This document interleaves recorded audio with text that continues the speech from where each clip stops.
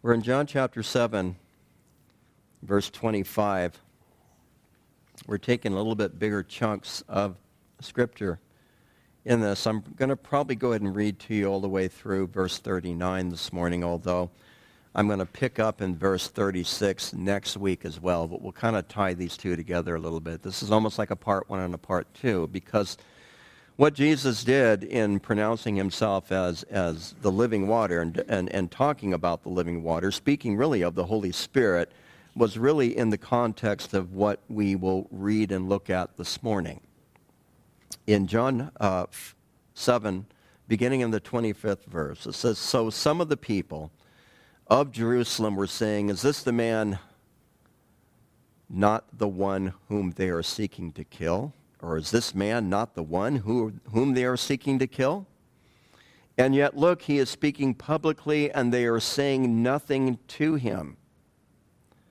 The rulers don't really know that this is the Christ, do they?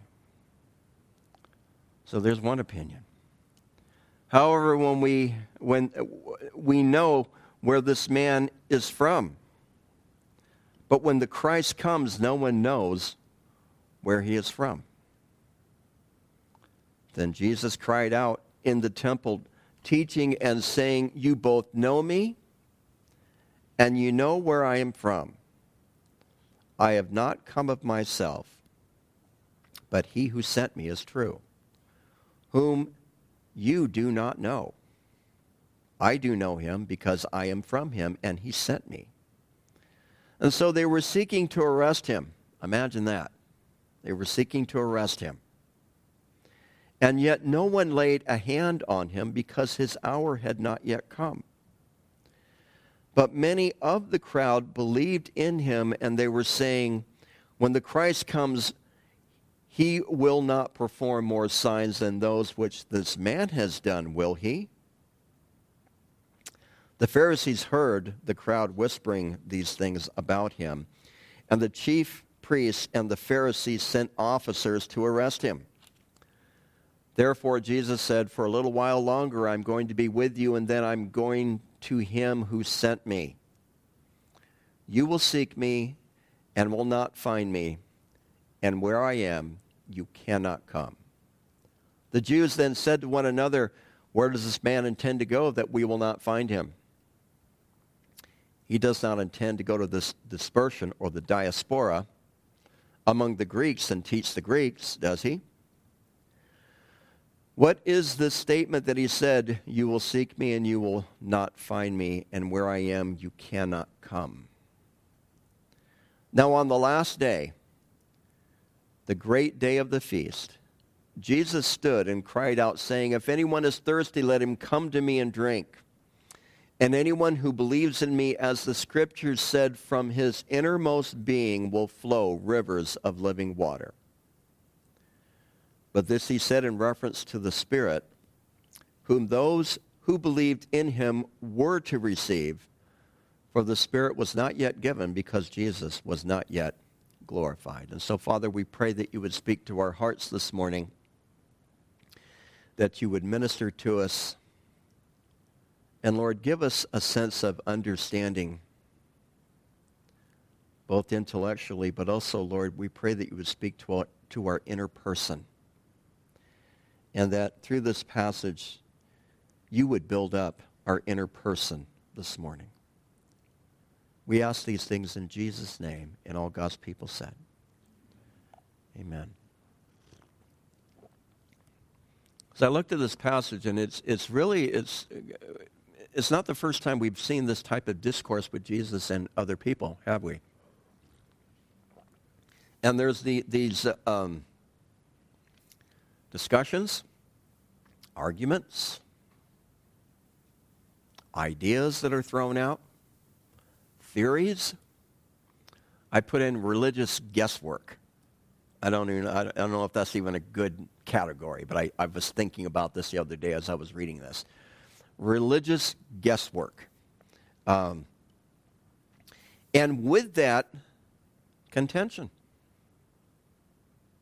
There's contention in this passage. They don't like what Jesus is saying, so they call the officers to go arrest him. Now, it's interesting that that is brought up in this. And then they kind of fade into the background. We'll see them again in verse 45. They try to arrest him, but his time had not yet come.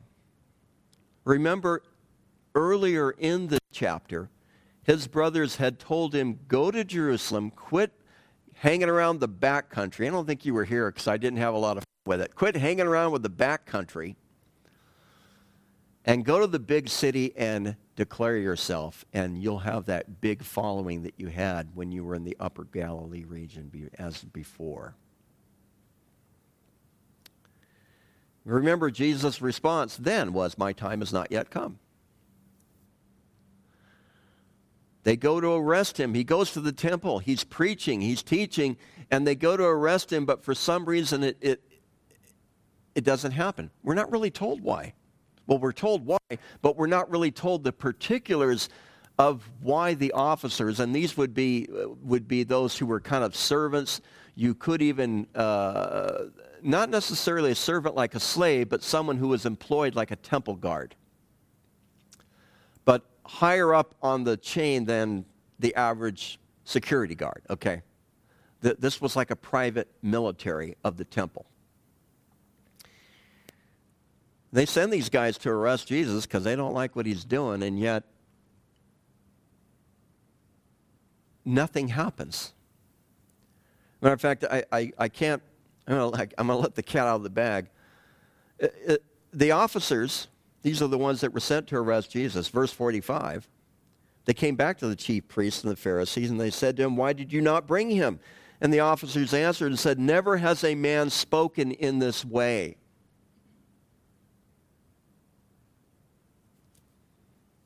They were impressed. They were moved. I would submit to you that they were impressed and they were moved not just cognitively, intellectually, but Jesus spoke to their heart. And they heard Jesus speak into the depths of their hearts. And they could not help but just to stay back and to listen. And so one thing to notice about this passage, and I brought this up already a few times. One, there's a lot of supernatural things going on here that are not necessarily described. But just merely by his speech, Jesus was able to keep those who came to arrest him at bay. And quite frankly, they were more interested, I think, I'm speculating here a little bit, so give me a little latitude. If you want to disagree, keep it to yourself. How's that? But anyway, they were more interested in hearing the words of life that Jesus was saying rather than doing what they were charged to do. Which really leads me to think about what Peter said when he stood before the Sanhedrin. I believe it's in Acts chapter 4. And he said, he goes before the Sanhedrin twice. He asked the question twice, are we to obey God or man? There are a lot of voices in this particular passage. Are we to listen to God or to man?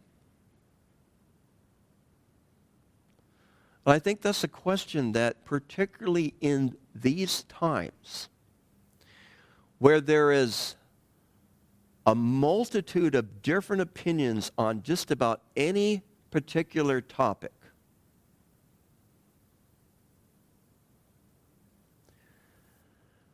instead of listening to the right, politically, or the left, have you ever considered shutting off those avenues and attempting to listen to the Spirit? Now, I think part of why Jesus uses this time at Tabernacles, and I'm going to unpack this for you later next week. But when he talks about this idea of giving them living water, if anyone thirsts, let him come to me. And from his innermost being will flow rivers of living water, which John inserts in here. He's talking about the Holy Spirit.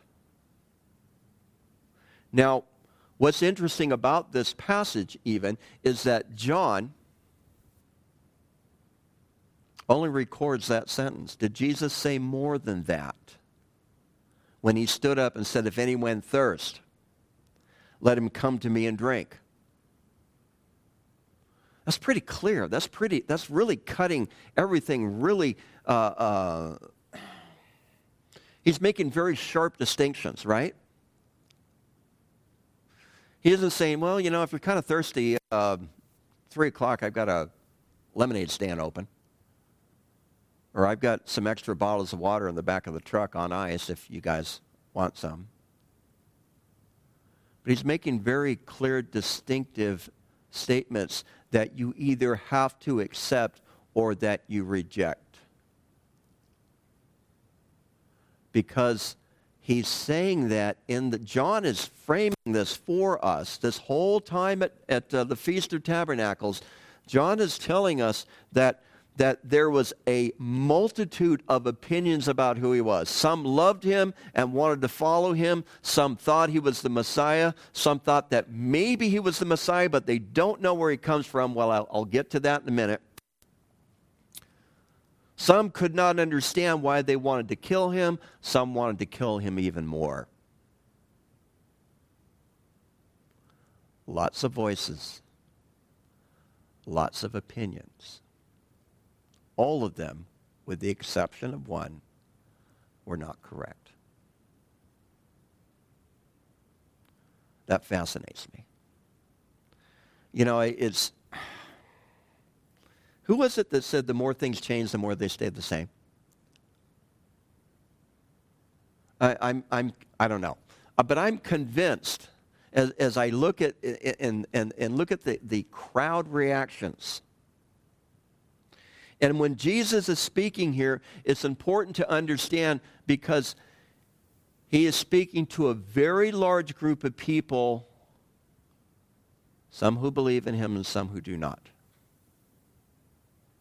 And he's trying to cover all of those bases. And so it fascinates me that they're questioning. The rulers, they don't even know if he's the Christ, do they? Verse 26. But then it says, however, verse 27, when we know where this man is from, we know where this man is from. They thought he was from Nazareth. Well, he was.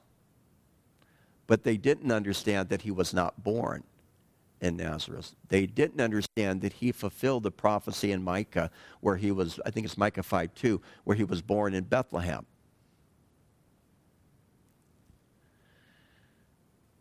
But there's this idea, when the Christ comes, no one knows where he is from.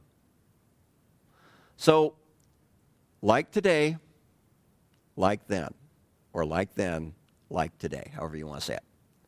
Maybe you don't want to say it at all. Maybe you don't believe it. Okay, your mileage may vary.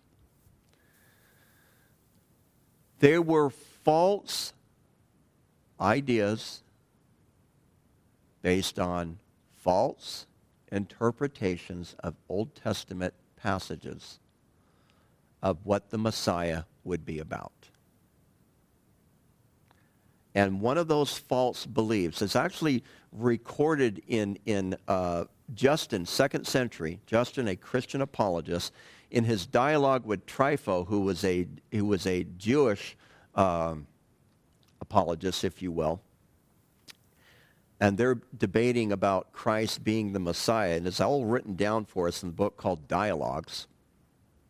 Actually, Justin became a martyr shortly after this. But it's recorded that Trypho says to Justin, the Messiah, even if he is born and actually exists somewhere, is an unknown. See, what Trypho was doing, and whether he realized it or not, he was really slipping into this Gnostic, mystical idea that you would experience God in the nothingness of existence, which really doesn't connect with either testament. It doesn't line up with the Scriptures. And there was this idea that the Messiah would not even know he was the Messiah until Elijah would come and tell him that he was the Messiah. That was some of the thinking. Now, you understand in where Malachi talks about the forerunner, they'll come in the spirit of Elijah, who will be the herald of the great day of the Lord, who will be the forerunner of the Messiah. But they took these things and they ran with them. We do that today. We've done it throughout church history. I'm tempted, but I'm not going to pick on certain views that I just think we took those and we ran with them, rather than staying close to the given Word of God.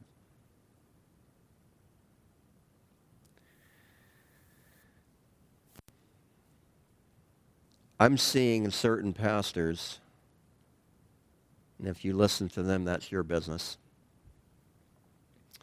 who are taking things in current events and running with them today. In my opinion, and you may disagree with me, but in my opinion, what they are doing is essentially being like these folks here in John chapter 7. There's all this speculation and all this, well, what if this happens, then if this fits into this, then this must be an indication that this is going to happen or that's going to happen. And it's end time stuff. I think you understand what I'm talking about.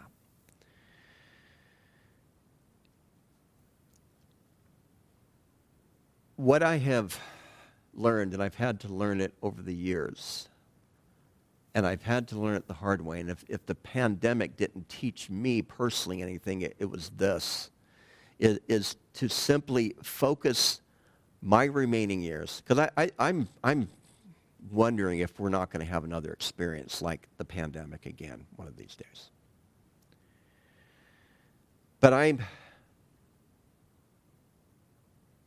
strive to do it then. And quite frankly, I made some folks mad because I strived to do it then, because I really didn't want to hear what they had found on the internet. And that, you have to understand that not everything on the internet is true. All right? And if you Google junk, you're going to get junk. If you want to read a certain topic about a certain thing, you run it through Google and it'll give you exactly that. Doesn't mean, and Google does not care whether it's true. It's not designed to tell you whether it's true or not. And then you throw in the issues of artificial intelligence, and oh my goodness gracious, God help our grandkids.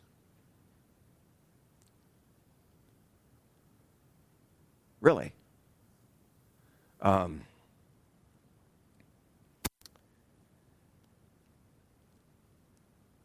don't know where to go with that one. But what I have learned, and that's really the crux of what I really want to talk about on this morning. And I've been saying it and saying it and saying it. Hopefully you've been hearing it. Because there are so many competing voices. And perhaps that is what the writer of the book of Hebrews might have been referring to and said when he said, seeing that we are encompassed by so great a witnesses, or so great a cloud of witnesses. Maybe what he's really saying is that we are surrounded with many different opinions, and it's very easy to get caught up in a different opinion. It's very easy to get caught up in a certain mindset of thinking. And what I am striving to do is to listen to the still small voice. Because Fox News will not save my soul. ABC, NBC, CBS, I don't even remember. There used to only be 3 networks. I don't even know how many there are now. Howard Stern. These guys aren't going to save my soul. And what is interesting about this discussion here in John 7 is that some of these folks had bits and pieces and understanding of the truth. And yet, they did not hear with spiritual ears. Now, it's important to understand that when Jesus is talking here, he's really talking in 2 different modes. He's talking physically or materially, but he's also talking spiritually. Now, I think us as Christians, we need to hear both. We need to hear both. He says, when I'm going to go away, and where I'm going, you can't come. And they're thinking he's going to go on the run. That's my take on this. Because they're going to arrest him, right? So he's going to become a fugitive. And he's going to go preach to the Greeks. So what do you mean? What do you mean I can't come? What do you mean you're going to go away and I can't come? Obviously, we know what he's referring to, right? He's referring to the cross. He's referring to the grave. He's referring to the resurrection. He's referring to the ascension. And he goes back to their belief in God, where he says, you both know me and you know where I'm from. Okay, he's already kind of said that before in the earlier chapters. And I have not come of myself. He said that in chapter 5. He said that in chapter 6. But he who sent me is true, whom you do not know.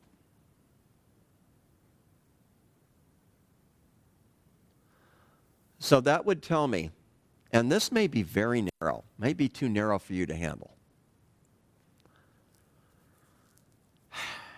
But that would tell me that quite possibly, if they do not know the Father, and how do we know the Father today? Through Jesus. If they do not know the Father, maybe we need to take with a grain of salt what they are saying.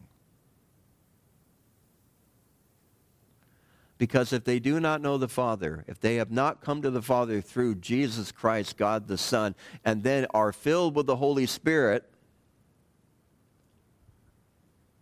maybe they don't have a whole lot to speak into our lives anyway.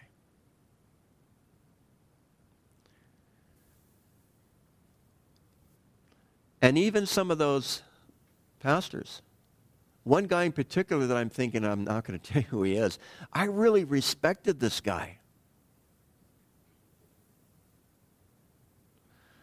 He is one of the few that I used to like to listen to from time to time, and I would take notes and even steal some of his stuff, and put it in my messages, right?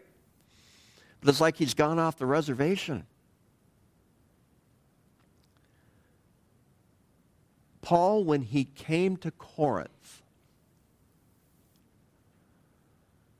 he tells us in the 1st and 2nd chapter, particularly in the 2nd chapter, I determined not to know anything among you other than Jesus Christ and him crucified.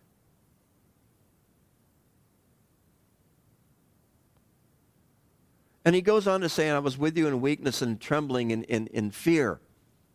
I imagine he must have been hard to watch if he was, in my mind, as I picture that. But he was also convinced, I'm going to take the time and turn instead of just piecing it. This one's for you, Cindy. I'm going to go out of the ESV. 1 Corinthians 2.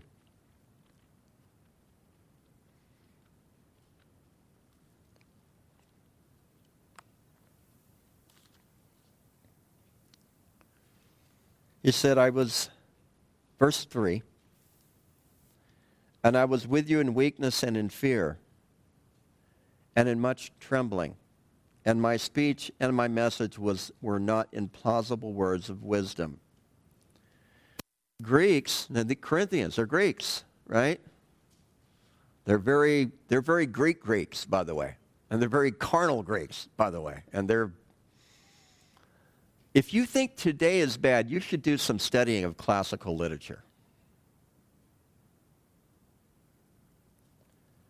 They were as bad, if not worse. They really were. But they didn't have TV, they didn't have internet, right? They couldn't put it on Instagram or Twitter or any of these other things, right? But they valued getting up and giving a speech, particularly in the realm of philosophy. It's called rhetoric.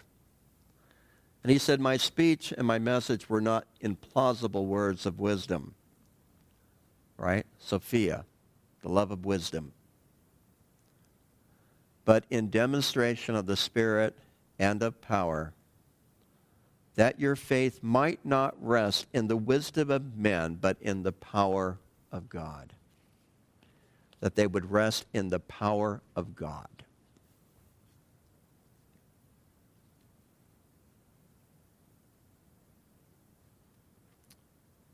How do you do that?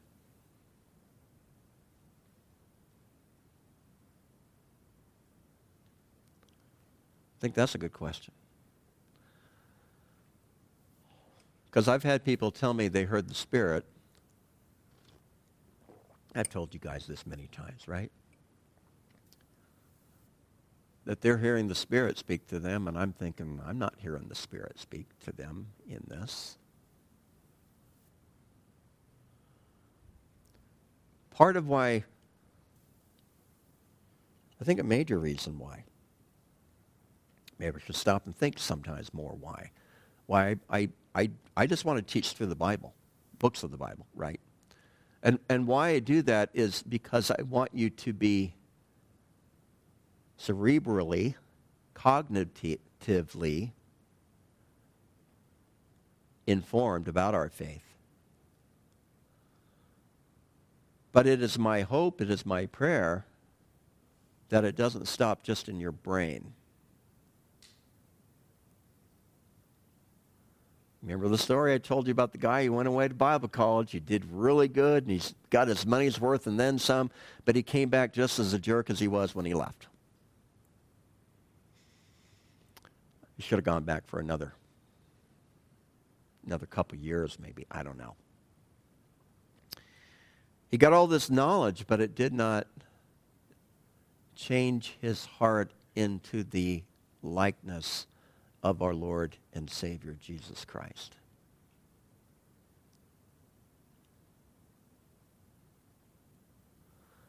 The one who says, take my yoke upon me, for my yoke is easy and my burden is light.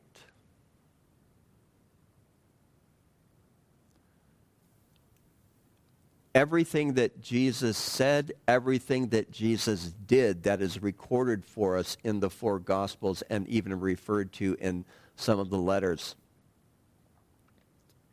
are incredible example of not just the correct way to live, although it is, but I hope in reading these things that we understand the heart of the matter. That is, we see in Jesus the heart of a servant. We see in Jesus a heart like the heart of the Father who so loved the world that he gave his only begotten Son. And asking God, asking the Lord, asking the Spirit, and again, when I talk of one, I talk of all three. But show us the Father's heart. What is the Father's heart for these things? You know, there are times as I think about where the world is at that the Lord must look down and just say, oh boy, right?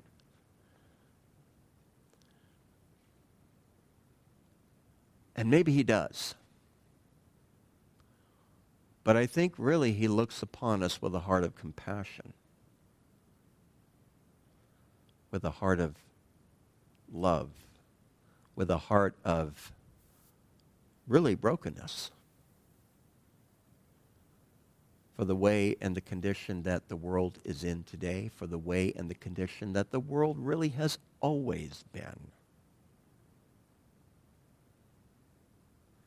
Especially when you think about the entirety of of world history, but it began where?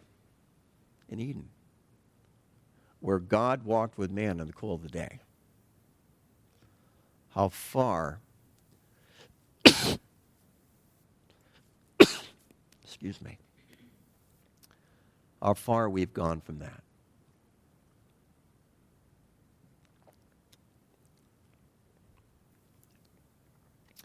Jesus says, you both know me and you know where I'm from. What is he saying? I think he's speaking physically. I think he's speaking spiritually. You both know me. You know that I'm Jesus, who grew up in Nazareth. You may or may not know that I was born in Bethlehem, right? I think he's saying that. But I think he's also saying, you both know me because in my words there is something that is penetrating your heart that you can't not deny. And you know that I am from the Father that you claim you know but do not know. See, what that sentence does is he takes these people to the point of decision. We saw that really in John chapter 6, where Jesus was talking about eating his flesh and drinking his blood. What do you do with that? You see here in John 7, this turmoil, and the Greek is plainer in that. There's argumentation going on here about who he is. And Jesus is saying, you're hearing it. You're hearing the voice of the Spirit. And I don't know how to describe that, because I asked you, how do we know that God is speaking? This is a horrible thing to say to you, but I'm going to say it anyway. I can't necessarily define it, but I know when I hear it. I just know. Does that make it very subjective? Yeah, it does. It does. Because I know, again, other people who very subjectively have heard what they thought was the Spirit of God tell them things that are not consistent with the historic Christian faith, and I'm thinking, you didn't hear it. So yeah, there's a problem with that. There's a need to be cautious with that. But God has called us to have a relationship with him that goes farther than just our brains. It's the idea of the heart again. And how we receive him into our heart. We receive his words into our heart. And if anyone, he goes on and says, I do know him, because I am from him and he sent me. He's referring to the Father. I know him and because I am from him and he sent me. That word is apostolos, from which we get the word, apostle. There we go. So essentially, Jesus is the apostle of the Father, the one who was sent.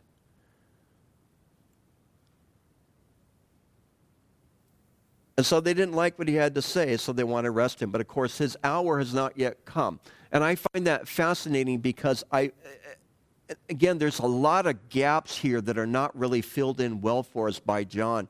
And I think it's done that way on purpose because I don't know about you, and I don't know how much time you've spent in this passage, and I would encourage you to read it some more. But the more I read this, I'm just fascinated. I have more questions than I have answers. And what do you do with those questions? hopefully you do something with those questions. Hopefully you put those questions before the Lord and say, I don't know what's going on here, and could you fill in the gaps? Maybe. But as I shared with you when we looked at the Bread of Life discourse, we don't have all the answers, but it doesn't mean it doesn't mean that we stop trying. It means that we continue to persevere in relationship to God, and he will show us in due time. They come to arrest him, but it's not time yet. And that is the principle of God's sovereignty. And even in us understanding the truths of God, the things of God, and yes, I have changed in my theology compared to the church that I grew up in and the seminaries I went to and different churches. Yes, I have changed, but that was all a matter, I believe, of God's timing. And sitting with him in the place of, first of all, being willing to admit I don't understand. And so, and I'm a big believer in this, and this is going to get me in trouble in my seminary class that I'm taking now, but that's okay.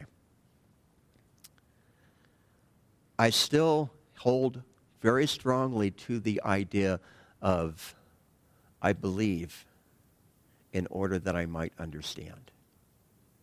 It's Augustine. I have faith, I trust in God, even though I don't get it. So many people I met during the Jesus movement, it seemed like everybody was getting saved, right? But then they would come across scriptures, situations, life events that they did not understand, therefore they stopped believing because they didn't understand. It didn't make sense to them, so obviously this must not work. So they led with this idea of reasoning rather than this idea of stepping out in faith. God has called his people, I believe, primarily to step out in faith, and as we trust in him, the reasoning, the understanding will follow. But again, where else are we to go? Where else are we to go?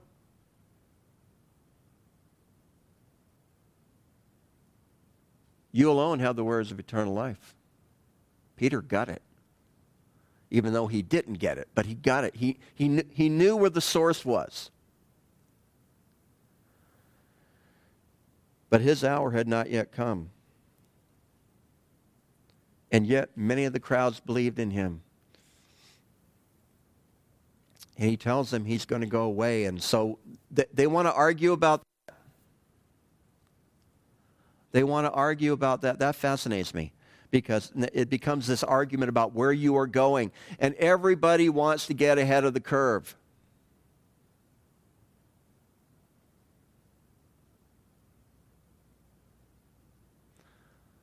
The speculation of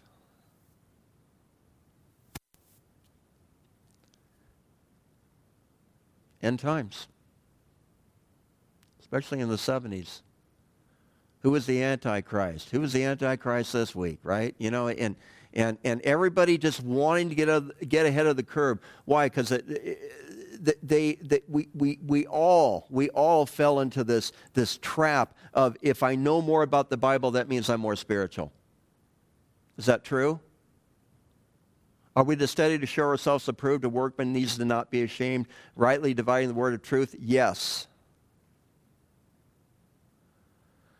But there's this, you see it now, you saw it then. You see it in this passage. They're wanting to get ahead of the curve. Because they are not content, as Paul was content, that I determined not to know anything among you other than Jesus Christ and him crucified. That, unfortunately, to a lot of Christians, that priority loses its luster after a while. And I think when we lose that luster of knowing Christ, that is a marker for us that we need to return back to our first love.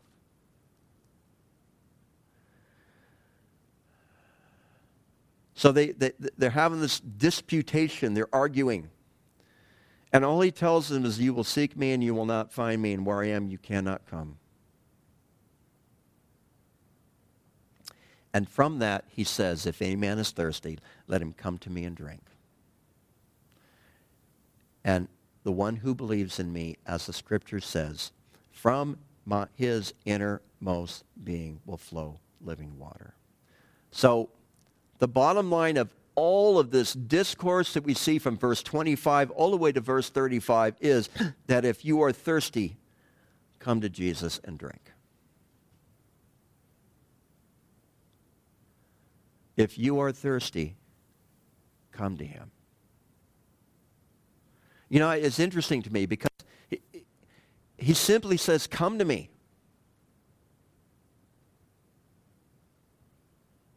It doesn't say, come to me, and while you're at it, you need to read your Bible for 30 minutes a day and then pray another 25 minutes a day or pray another 15 minutes a day.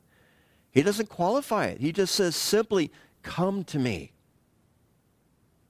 Do you understand how relational that is?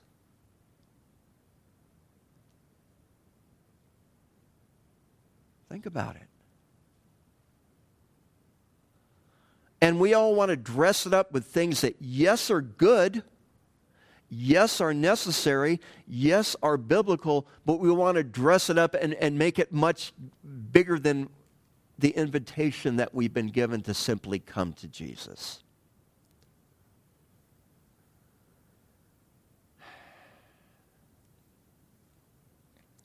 And so I would say that in these troubling times,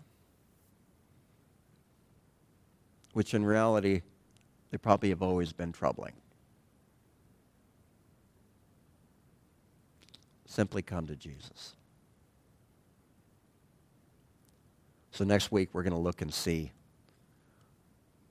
much deeper what he's talking about here when he says, come to me and let him drink. If anyone is thirsty, let him come to me and drink. So my question is, are you thirsty?